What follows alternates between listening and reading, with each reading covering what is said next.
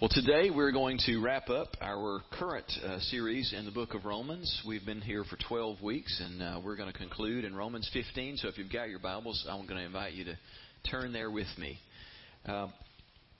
As we start, I just want to begin by asking a question. Do you ever feel like there's something missing in your life, that there should be more to life than what you're getting? Do you ever just sort of feel like you're stuck in a rut, that it's just all about work and taking care of the house and bills and groceries, and that there's got to be more? You ever had a season in your life that felt that way? Let me see your hands. Most of us have been there. A lot of us may be there now. Oftentimes, when we feel that way, the missing piece can be that we have failed to either recognize or connect with God's calling on our lives. For every one of us, God has a calling. Something really special and important that He's designed us to do. Now, obviously, He's made us for a relationship with Himself. But beyond that, He left us here on earth because He wants us to have a real impact. And to that end, He has a calling for us to live out.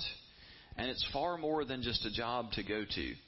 Today, we want to talk about fulfilling God's call on your life as we look to Romans chapter 15. Now, I'll tell you, as we're about to start reading, that chapters 15 and 16 mark a real shift in gears from the rest of the book of Romans. If you've been with us through the past 3 months as we've been studying Romans, you'll recall that the first 11 chapters are the theology of the New Testament. I mean, they are the heavy lifting of the doctrines of the faith.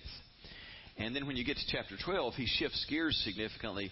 And for 3 chapters, he just gives us item after item of, now that you understand what we're supposed to believe, here's what you're supposed to do with that. Here's how you live out your faith. And he packs more into 3 chapters than you would think is humanly possible in chapters 12, 13, and 14. But then in chapters 15 and 16, he shifts gears again. And now, as he closes out this long letter, he begins to just talk about very personal matters. And I'll tell you, I've read the book of Romans countless times in my life, and most of the times that I ever read it, I would just sort of treat the last 2 chapters as if they were sort of throwaway chapters, because it's like, okay, yeah, this is just the personal stuff he tacked on the end. That wasn't really for us. This is just Paul talking, him personally to these people personally. And chapter 16 is the most personal section of anything he ever wrote in the New Testament. I mean, he sends 26 different individual people real specific words of greeting. I mean, that's very different. 26 different folks. And he sends 7 different people's specific greetings out to the Christians in Rome. So it's a really personal final chapter. But in chapter 15, he begins to just share some of his heart and some of his thoughts and plans. And that's where we're going to pick up today. But I just want to point out that this is not just something that, that was his personal stuff for them, but there's really some important instruction here for us as well. We're going to begin in verse 13. He says, "May the God of hope fill you with all joy and peace as you trust in Him, so that you may overflow with hope by the power of the Holy Spirit. I myself am convinced, my brothers, that you yourselves are full of goodness, complete in knowledge, and competent to instruct one another."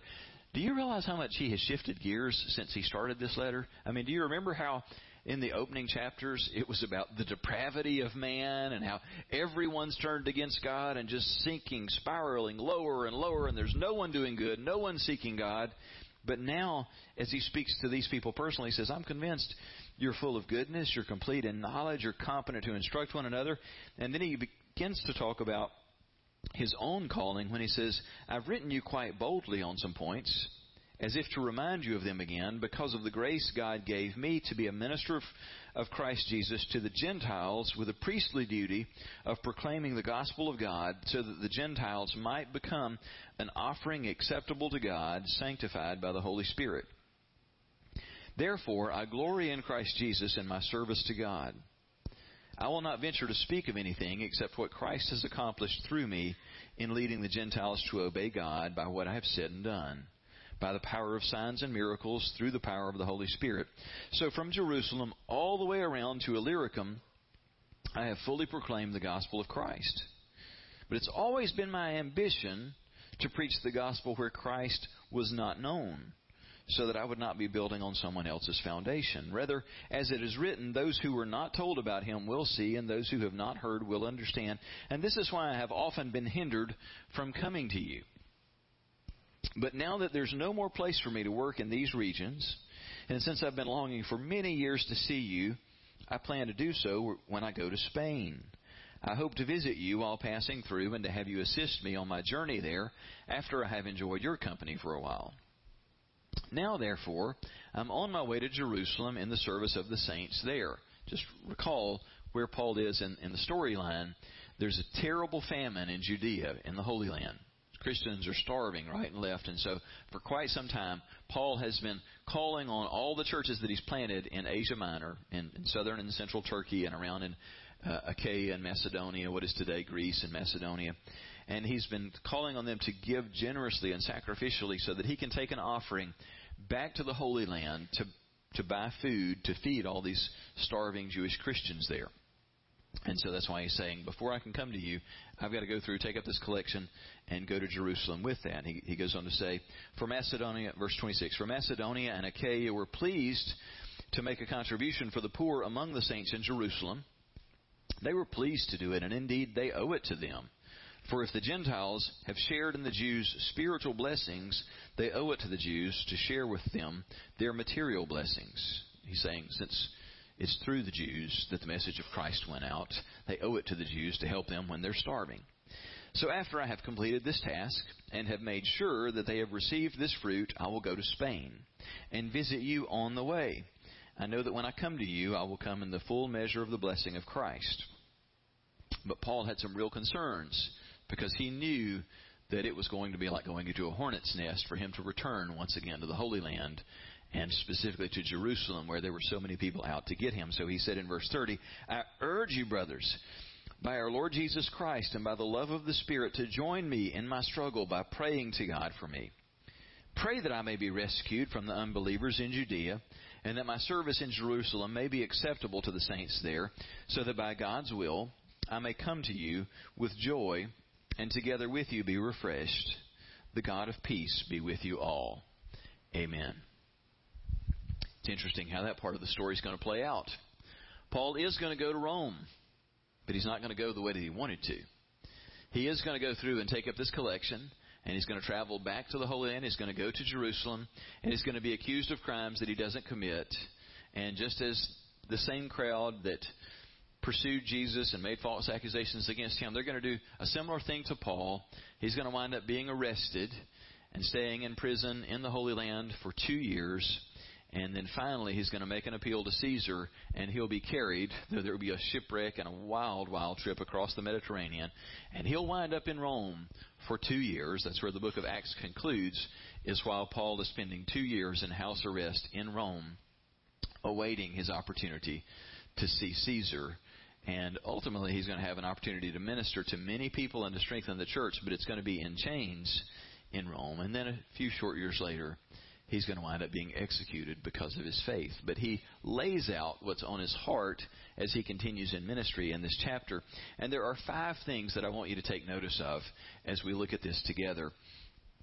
And it begins with just the simple statement that I've already made, and that is that God has a ministry calling for each one of us. He begins this section by saying, my friends, I myself feel sure that you are full of goodness, and that you have all knowledge, and that you are able to teach one another. You hear how he's shifting the focus now. He's been talking in general about what God has done and how Christians should live. But now he's saying, I want to talk to you about what already has been sown in you and about where you are and what you're capable of. He's setting them up now to deliver the message. Now it's time for you to embrace your call and to step into ministry, because you've got it in you to serve the Lord as a minister. And it's interesting to see how Paul uses his own life as an example. He says, I've been bold because of the privilege that God has given me of being a servant of Christ Jesus to work for the Gentiles. I serve like a priest in preaching the good news from God in order that Gentiles may be an offering acceptable to God. He's talking about his own calling and how he's lived that out. Now, I want you to consider for a moment, what was Paul's profession? When we think about Paul, we think missionary or pastor, right? I mean, he's the greatest missionary the world's ever known. There is no close second in the history of the world to Paul when it comes to missions. And yet, he was not a professional missionary. What did Paul do throughout his life? He was a tent maker. That's what he did for a living. Throughout, that's what he did to support himself. Again and again, he had to address this. Yes, I could have asked you for money, but he says instead, I worked for a living. Ministered on the side. And yet, when you look at Paul's life, we don't care that he made tents. He wasn't defined by his profession. The thing that defined Paul was the call that God had on his life. And he says, well, my calling was really clear. It was to take the good news of Jesus to the Gentile world. We look at that and go, well, what's the big surprise about that? It's a huge deal in the first century. This was a Jewish movement. I mean, even Jesus said, I didn't come for the Gentiles. I came for the lost sheep of Israel. And so it was a radical thing when God saved Paul and sent him out. And he specifically sent him to take the message of Jesus to the Gentiles. And Paul is acknowledging, boy, this has had amazing fruit with it because there's been all this power from the Holy Spirit, signs and wonders and massive numbers of people coming to faith in Christ. And he's just reflecting back on the fact that I have just simply walked in the calling that God had for me, just a poor tent maker, to go out and to tell Gentiles about Christ. And the world has been forever changed because of God's call on Paul and how that played out. And Paul is saying, I want you to get that God has sown things into you, that you are well equipped, and God has a calling for you. I want you to look at your neighbor right now and just declare to them, God has a calling on your life. Tell them like you mean it. Oh, that was kind of whispered right there. With some conviction. God has a calling on your life. Do you believe that? Do you believe that? Here's the problem. In American culture, we have allowed ourselves to be defined by our professions and our careers. Wouldn't you agree with that? That just becomes who we are. I mean, when we meet people, it's the first thing that we ask about. What is it that you do? Wouldn't it just blow people away if we answered with some sense of, this is God's calling on my life, and tell them about what God has called us to do, instead of saying, I'm an accountant, I'm a nurse, I'm a lawyer, I work in sales. Because the way that we've learned to think about life is so wrapped up in what we do that see if this doesn't line up with your experience. It's like we come through high school and either go out into the work world or go to college, and during those next few years, we're trying to figure out, what is it I'm going to do for the rest of my life? And when we're thinking that, what are we talking about? We're talking about career, right? What am I going to do to keep money coming in and put a roof over my head and food on the table? What am I going to do? And we're trying to figure out, what am I going to do that's going to be fulfilling, that I'll enjoy, that I'll be good at, that I can make the most money at so that I can retire the earliest that I can, right? And we pour ourselves into that, and our hope is that it will be fulfilling, but even more so that it'll be a big money maker. And our big aim is what?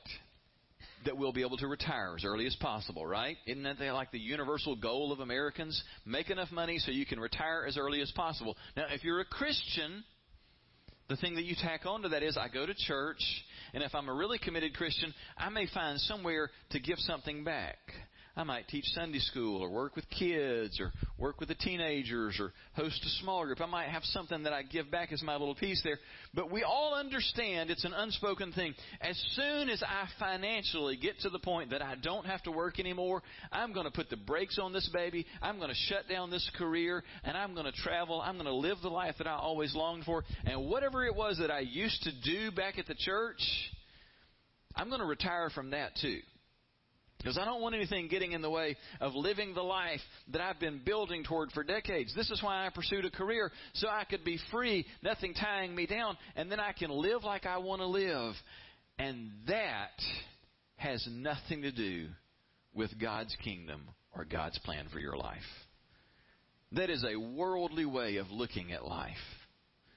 And I'll tell you that approach never leads to a fulfilling life.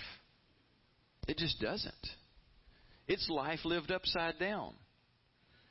If we turn that whole thing upside right, it would look more like this.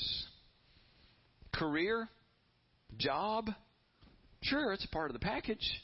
It's just the thing that I do to make sure that we've got money and a home and food, the necessities of life.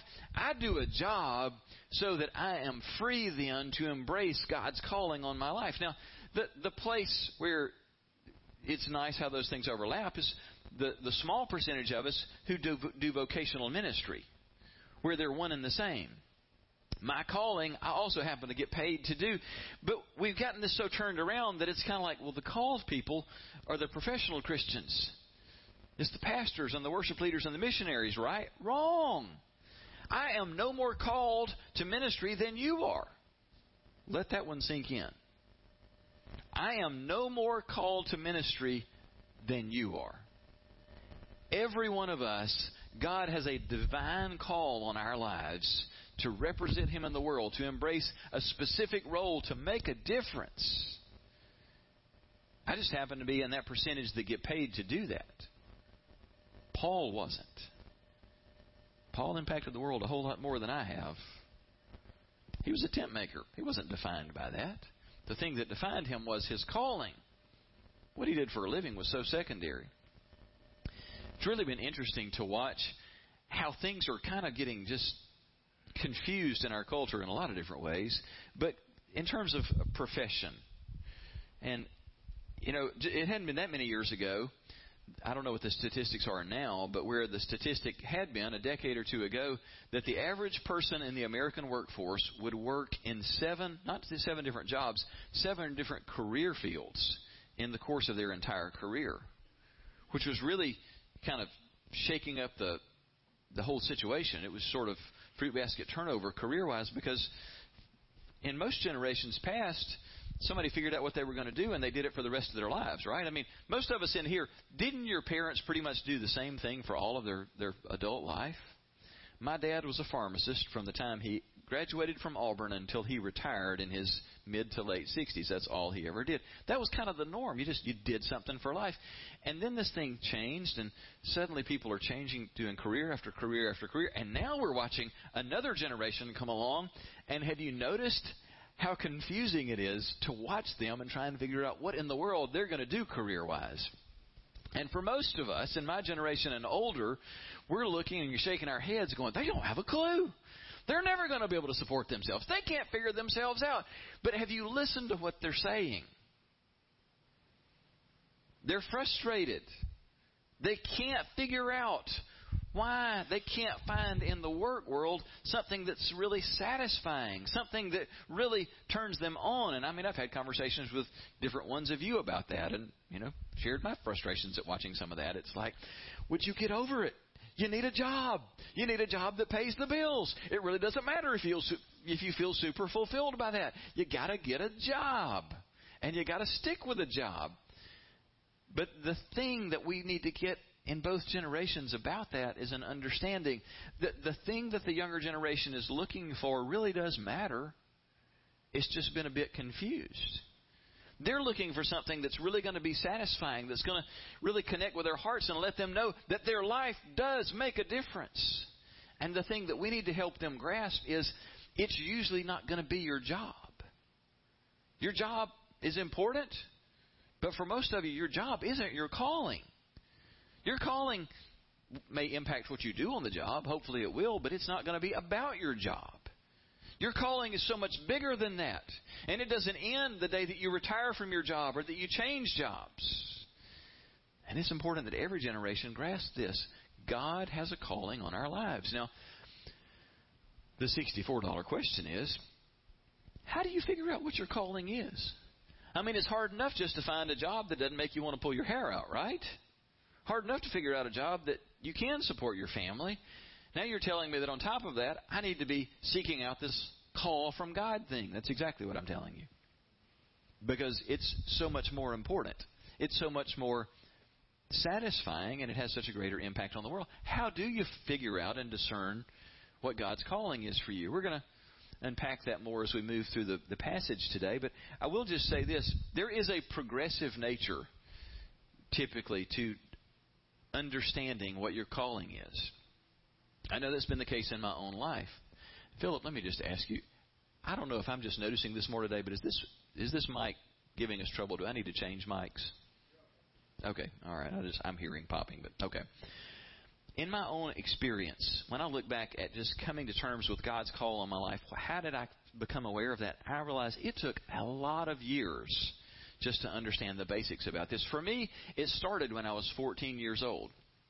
I'd already been a Christian for a number of years, and just the first awareness that I ever had, I remember going away to a youth camp at a place called the Vineyard. It's in the boonies of South Alabama, and in that environment, I was there by myself, and which was really a unique thing because it really allowed me to center in on what God was saying and doing. But in that environment where God was moving so powerfully all around me, for the first time I became aware that God had something special that He had designed me for. I didn't have a clue what that meant. But that seed began to be planted, and an excitement began to stir in me to realize that it wasn't just this thing of, oh yeah, you're lumped with a couple of billion other people, you're in the family of God. It was God has noticed you personally and has a calling for your life. No clue what that meant. But I knew that was good, it was personal, and it was special. And that was kind of all that was there that was stirring for the next couple of years. It was just enough to make me hungry to seek the Lord and try and discern, what does that even mean? And then I remember as a 16-year-old, the first time in my life that I ever heard the voice of God. It's not the first time God had ever spoken to me. It's the first time God had ever spoken to me in that way that it was, oh my goodness, did anybody else in the room hear that? It was, I can tell you word for word what He said. Unfortunately, it was one sentence, and I wanted a lot more than that one sentence because it left a lot of questions. But it was about His call on my life. I'd gone to a little church outside of town, again, by myself. As a 16-year-old, had gone out there to hear this traveling evangelist speak, and in the middle of him preaching, God spoke to me. He didn't speak through what the guy was preaching on. He just spoke to me personally about His call on my life. I remember it just freaked me out because I'd never heard God speak to me that way before. And I had a lot of questions about what He said. My heart's beating out of my chest, and I'm thinking, did nobody else hear that? Obviously not. Nobody else is freaking out. God was beginning to define His call on my life. Now, I will tell you, I spent the next couple of years trying to figure out how to take the call of God and combine it with what I wanted in life and make those two things work together. And so I'm like, okay, I know God has a calling for me. I know I'm supposed to make a difference in the lives of others. I'm supposed to share Christ. But I want to make a lot of money. So I want to go into medicine.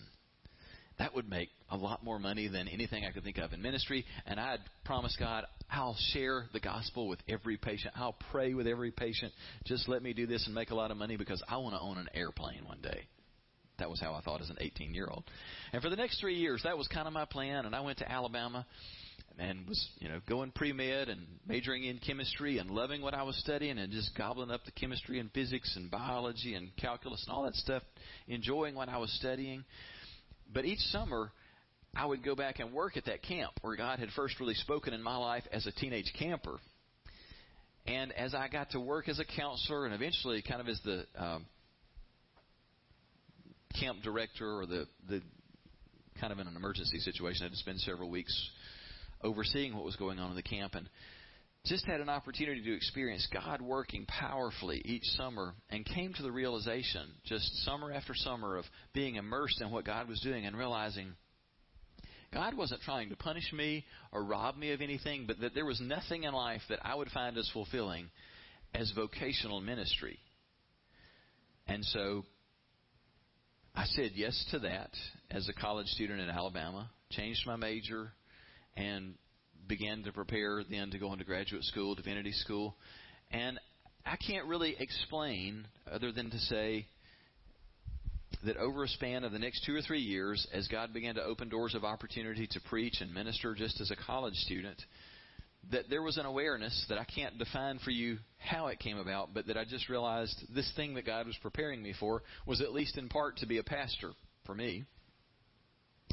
And I knew that wasn't coming soon. I had a strong sense that wasn't like going to immediately happen, but that was something that I was to prepare for and that I was to connect with other leaders and learn from them. And so I spent a number of years, a bunch of years in school and a bunch of years interning under other people, working my first 2 church positions, as I've shared with you before, being a custodian in a couple of churches just to get to be around people who were doing ministry and learn from them and mopping floors in between.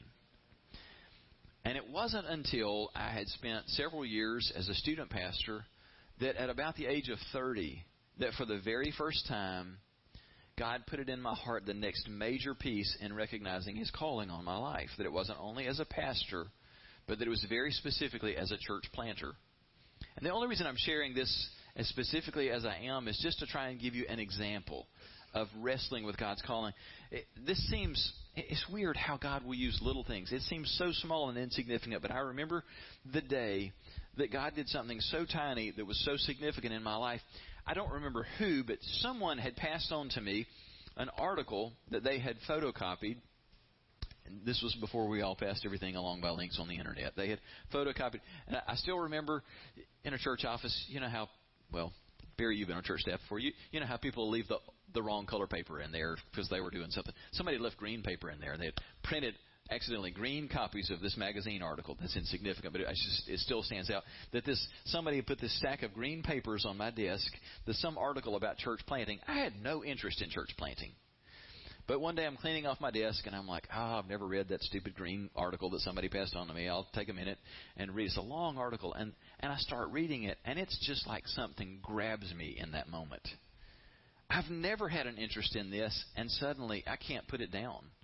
It's like I'm not just reading an article that somebody's written. It's like God is suddenly speaking to me as I'm reading this photocopied article that I can't even remember where it came from. And in that moment, my life, I didn't realize it then, took a major shift. I'm a student pastor at Calvary Baptist Church in Tuscaloosa, Alabama. And yet God has just spoken through reading a photocopied article in a way that I'm never going to escape. In the coming months, a guy from Fairhope would call and ask if I'm interested in, serving on staff as a student pastor at First Baptist Fairhope. Never saw that coming. That didn't make any sense to me, how that would fit into God's plan. And yet, in all of that, God was setting this thing up to embrace the next major part of His calling for me, which, for me, was pastoring and church planting. I tell you all of that to say, that unfolded over a span of 16 years. There were a lot of other tiny things in between, but the point being, it can take a long time to recognize the different parts of God's calling for your life, but I didn't have to wait 16 years to begin serving the Lord.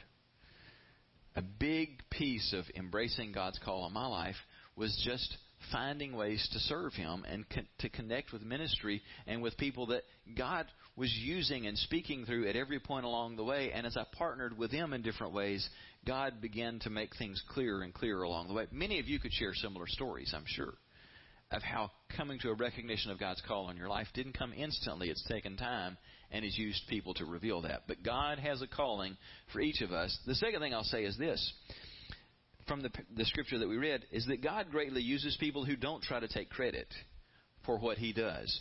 Notice what He says in verses 17 and 18. He says, "So I have reason to be enthusiastic about all that Christ Jesus has done through me in my service to God." Would you agree with that statement? Holy smokes! Nobody that ever served Jesus did more than Paul. Nobody impacted the world like Paul did. He said, yeah, I guess I've got reason to be enthusiastic about what God has done. I would think so. You ought to be living a pep rally every day, Paul. I mean, God's all over you. Everywhere you go, churches are planted. The kingdom is exploding on the scene. But he says, yet I dare not boast about anything except what Christ has done through me, bringing the Gentiles to God by my message and by the way that I worked among them. You hear what he's saying? He's saying, as much as God has blessed and all that His power has been poured out and all these churches that have planted and lives changed, but here's what you're going to only hear from me. You're only going to hear me bragging on Jesus and what He's done, because it's not about me. It's a great reminder to every one of us. The quickest thing to sidetrack what God wants to do in your life is a need for you or me to get credit for what God is doing. I think it's Rick Warren who has said, there's no limit to how much God will do through you so long as you don't care who gets the credit. Or put another way, so long as you don't try and take the credit for what God is doing. It's our need to be recognized that will stand in the way of what God wants to do. I remember back in 1999 and 2000 when Louis Giglio and the Passion movement were really exploding on the American college and young adult scene. And I remember how there was a shift along about 99 or 2000 with a focus, and 268 was their theme. Everything had 268 printed on it. It was a reference back to Isaiah 26:8 that was the theme of that ministry, which to me is a reflection of why God has used Louis in such a huge way. Isaiah 26:8, as you'll see in your outline, says, "Yes, Lord, walking in the way of your laws, we wait for you." Here's the part I want you to remember. "For your name and your renown are the desire of our hearts." God, it's your name. It's your renown that we're all about. Do you hear what he's saying in that? That God is calling out a generation who are not going to be interested in being recognized for what they've done professionally or where they live. That their hearts would be set on this thing above everything else. God, it is the advancement of your name. It's your reputation. It's making you known and making sure that you get all the credit that you deserve. That's what we're about, God. Everything that we do is going to be built toward this one thing. We just want to advance your reputation, God, because it's all about you. It's all for you. The little group of guys that I'm in a discipleship relationship with right now, the study that we're doing right now it's a great book by Ogden on Christian leadership. And our study for this week, he said this, because he's talking about how most successful Christians, particularly most successful ministers, he talks about how they're driven people. And he says, driven people are ambitious to obtain worldly acclaim. We desperately need to be recognized. But he says, those with a call, that's what we're talking about today, those with a call are ambitious to advance God's glory. And there's all the difference in the world.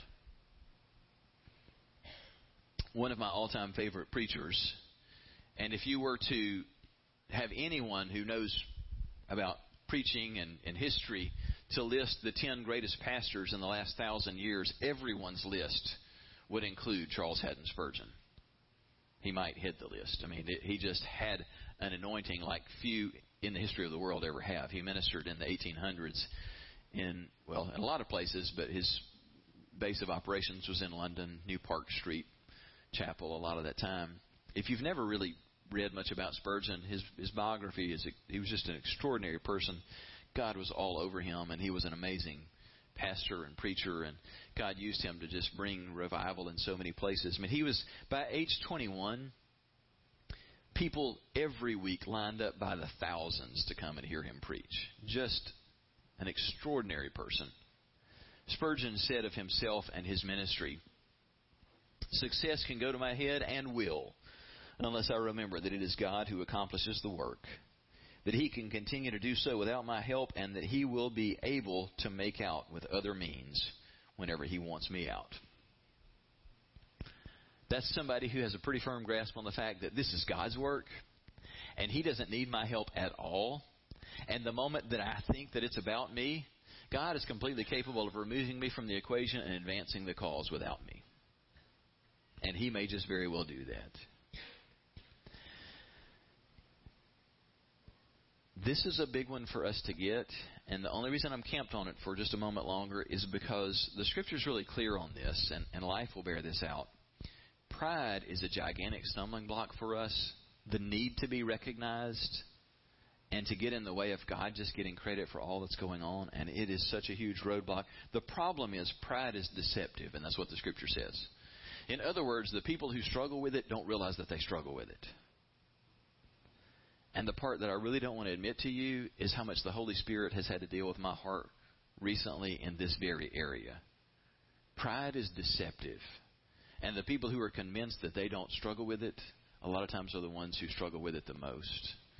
And I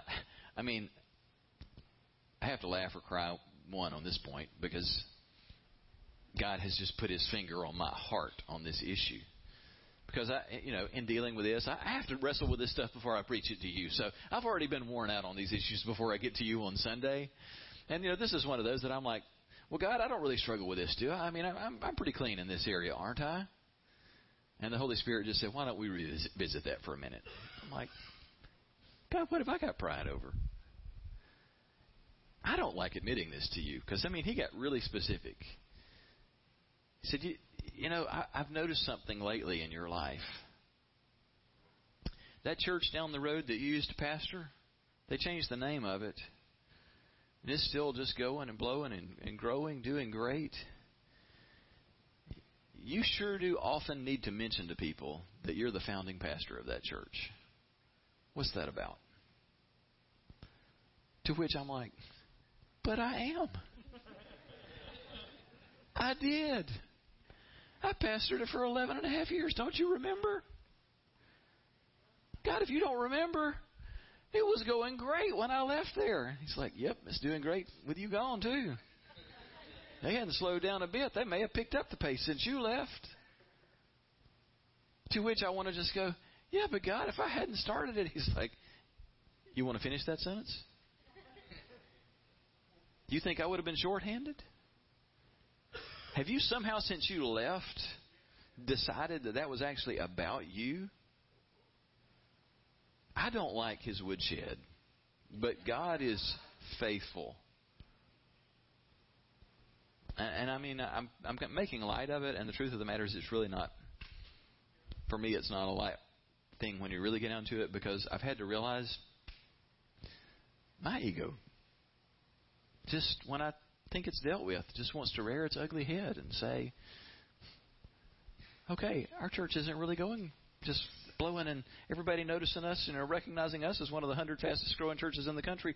So somebody give me a pat on the back for what I've done in the past. To which God is saying, is it not sufficient that my call on your life hasn't changed and that you get to serve me today? Does the number of people in the room change how pleased I am with what you do on any given day? Okay, enough about that. It is a big deal that we remember that God greatly uses people who don't try to take credit for what He does. A third thing is that we all need spiritual dreams, goals, and plans as to how God will use us.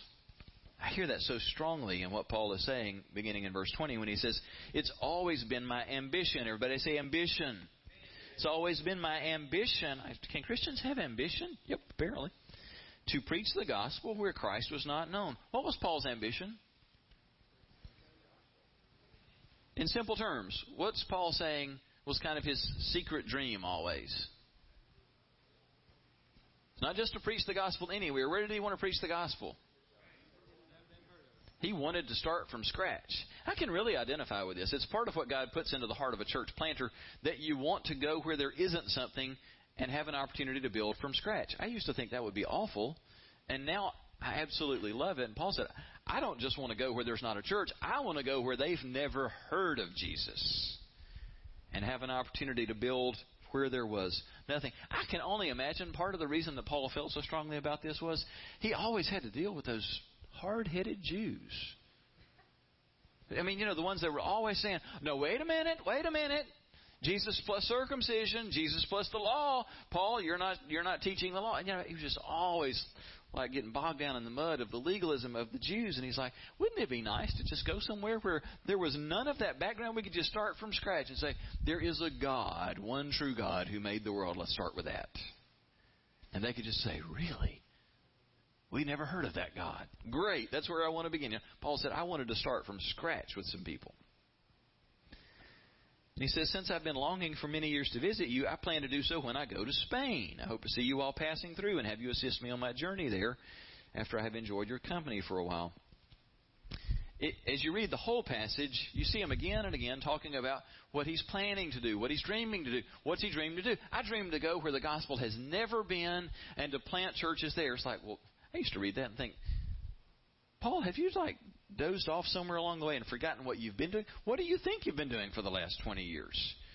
It seems like everywhere you've gone, the gospel is news and you've planted another church. And he's like, I know, but I want to go somewhere where even the Jews haven't come and shared the pre-gospel, where they haven't even had that. I want to go where it's just completely outside the reach of Christianity and Judaism. I want to take the gospel to those places.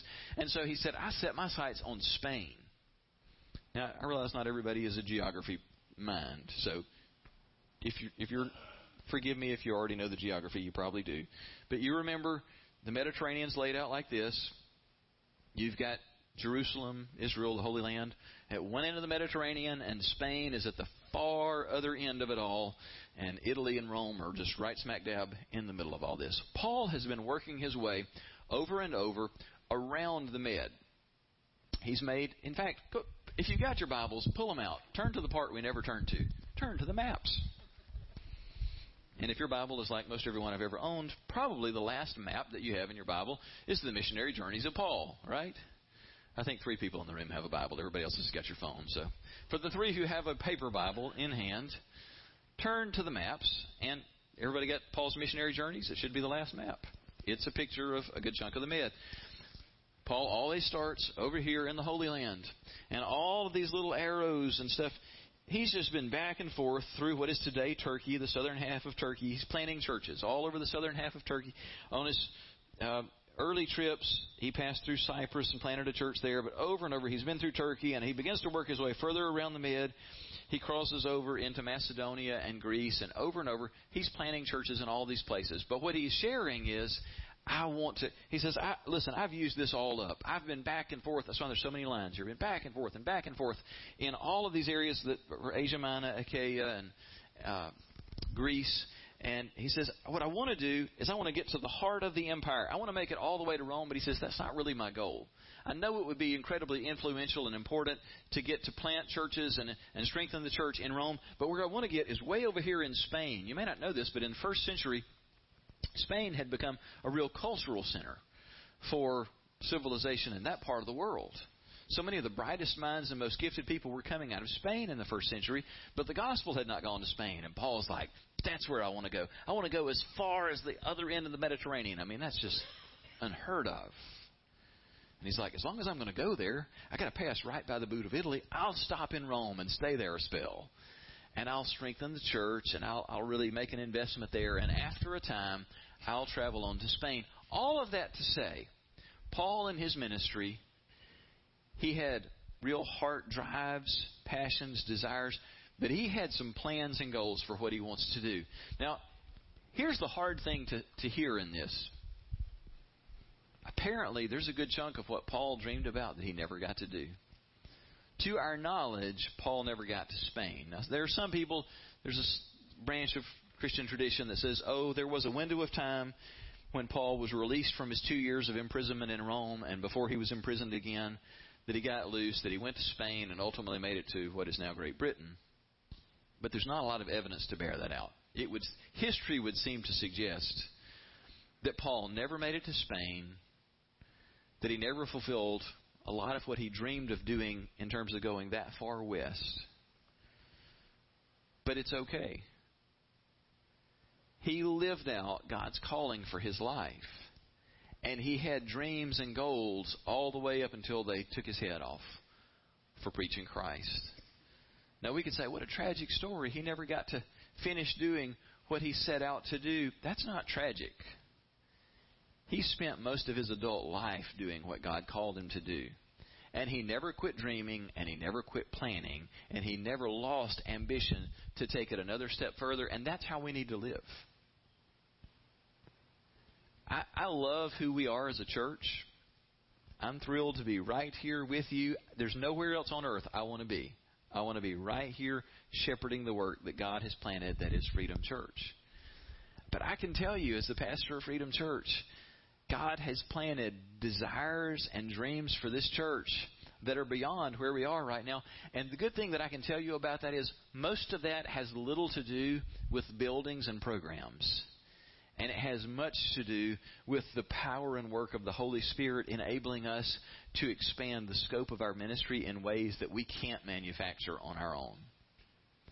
Where we would be a church that grows up, where there's a real multiplying effect in terms of leadership training, and God's giving real specific instructions about how to do some of this, investing in leaders for very specific periods of time who are then committed themselves to turn around and invest in other leaders in a multiplying way, taking them through specific development stuff so that we have a strong network of leaders emerging who are fully equipped ministers. That has nothing to do with whether they ever get paid to do ministry. fully equipped ministers who embrace the whole work of the Holy Spirit in a way that over time, that freedom grows spiritually in a way that our ministry develops, so that there's a real healing ministry that's embraced here. That there's a real prophetic ministry that's embraced here. That we would embrace all of the work of the Holy Spirit. And that along the way, we need to find another place to meet that's going to give us some better opportunities than some of what we have on Friendship Road. And oh, by the way, as we're talking about dreams and ambitions and things that don't always come to fruition, we have hit a complete brick wall with the building that I've been sharing with you about. Yeehaw. Here we go again. The fire marshal has shut down our plans, and they have the power to do that. He has said no to what we have been working for months to do at this specific building on 98, to which I want to stomp my feet and say, no! But I don't have a whole lot of control over this. And I don't know what God's saying in that. I'm praying and seeking Him about that. I'm praying that God will change His heart and open a door there. But if that's not where we're supposed to go, that He'll show us a place that's as good or better than what we've been working on. We'll continue to pursue that part. That is a part of the plan. I want you to continue to pray. Please do, because something's going to have to happen in the heavenlies in order for this to be shaken loose here on earth. Because we can't afford to be where I feel like we need to be. But we need an opportunity to relocate. That's not going to be the first and most important thing, but it is a piece of the plan. God wants us as a church to dream and plan toward what's coming next and what God has planned for us, even though sometimes our plans won't turn out to be exactly what God had intended. That's okay. He loves when we dream and plan toward what we sense that He wants us to do. So always be dreaming and planning. Here's the simple question I have for you.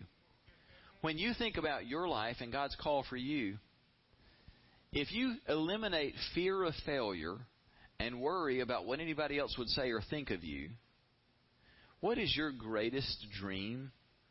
What's the thing that you just would love it if God would let you do or enable you to do in service to Him?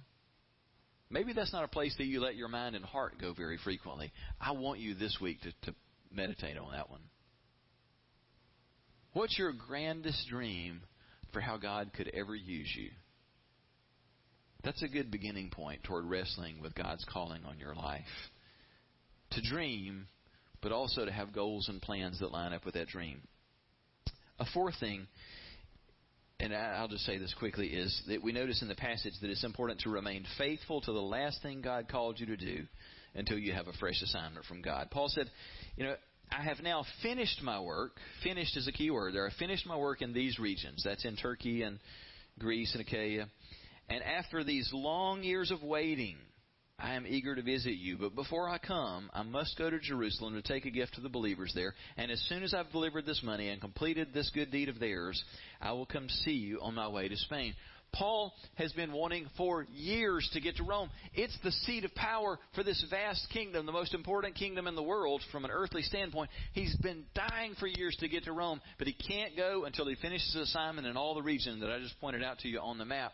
And he said, even now, before I come to you, I've got one final thing to do. I'm making this pass through these churches. I'm going to Corinth and Ephesus and all these other places where I have been telling them now for months, take up a collection, collect all that you can, and I'm going to pick that all up and I'm going to take it to the Holy Land, and it's going to supply a huge need there and save a lot of lives. So he said, I've got to make this pass through. It's going to take time. Yeah, it's going to take some time. It's going to take you more than 2 years because you're going to sit in prison for 2 years even after you get there. But the point is, I cannot come to you. I just can't drop what I'm doing and come to you until I finish the last thing that God told me to do. Now, here's the only question I want to ask you about that.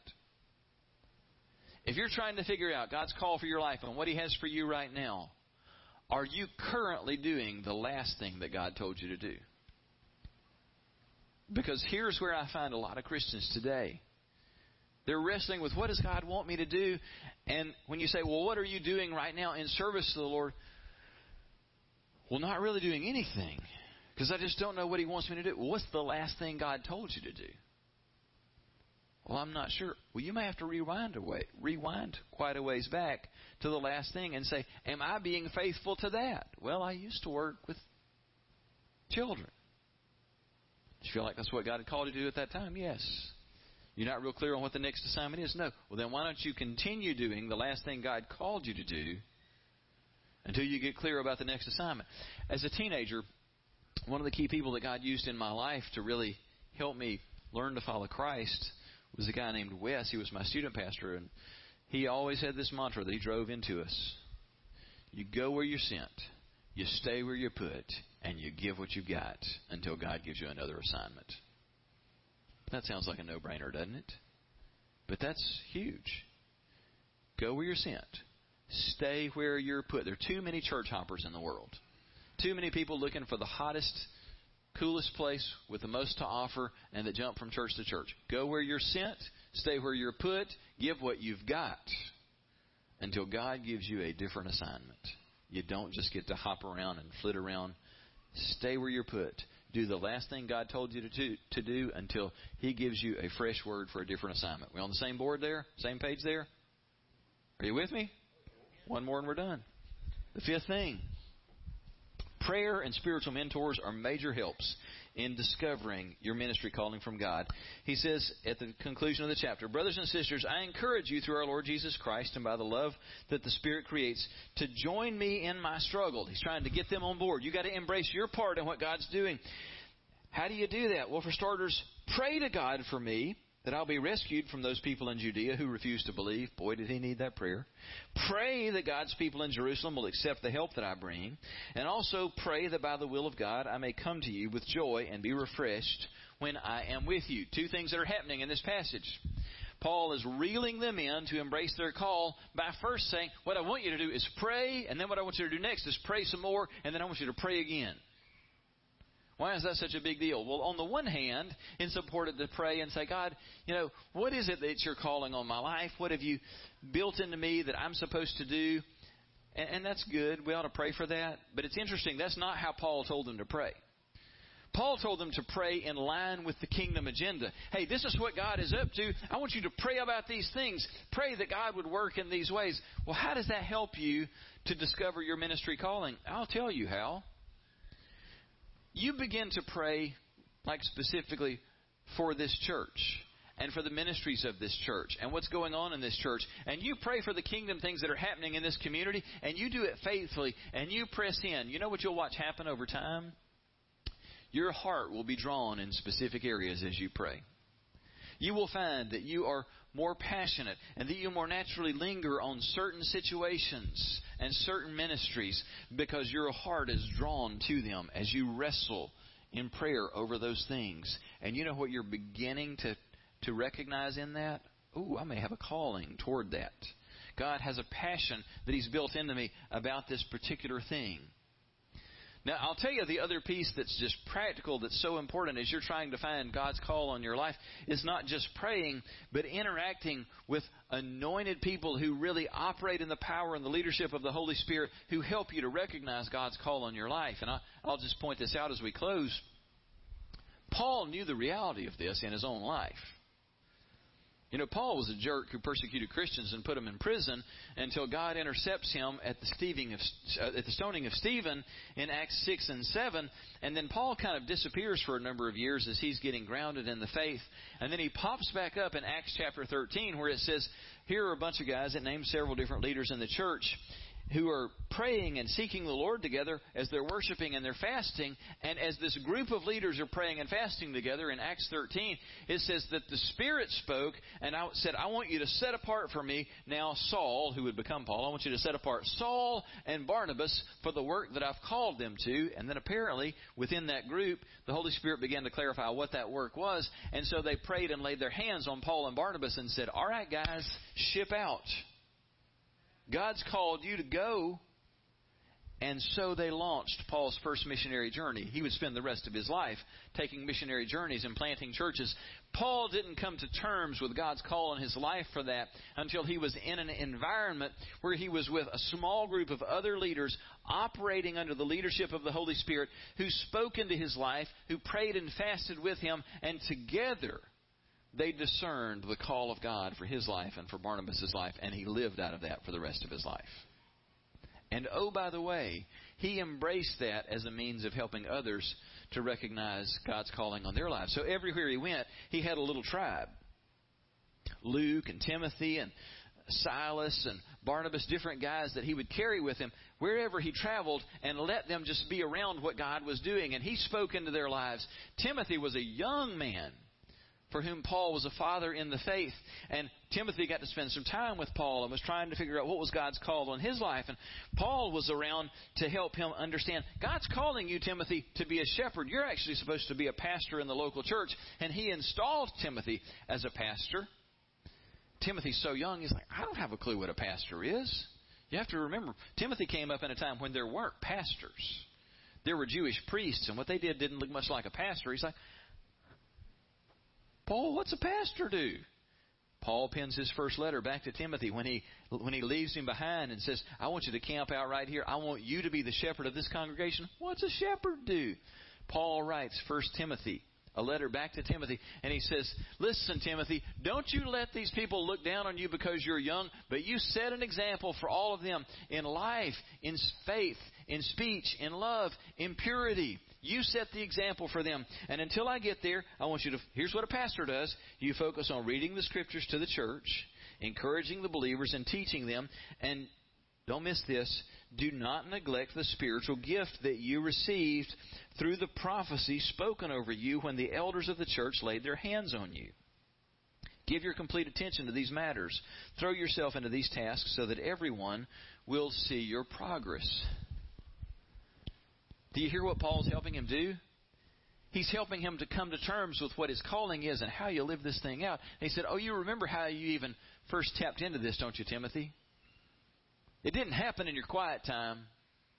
It happened when you were in an environment with a few other really godly leaders. And the power of the Spirit was present. And they laid hands on you and they prayed for you.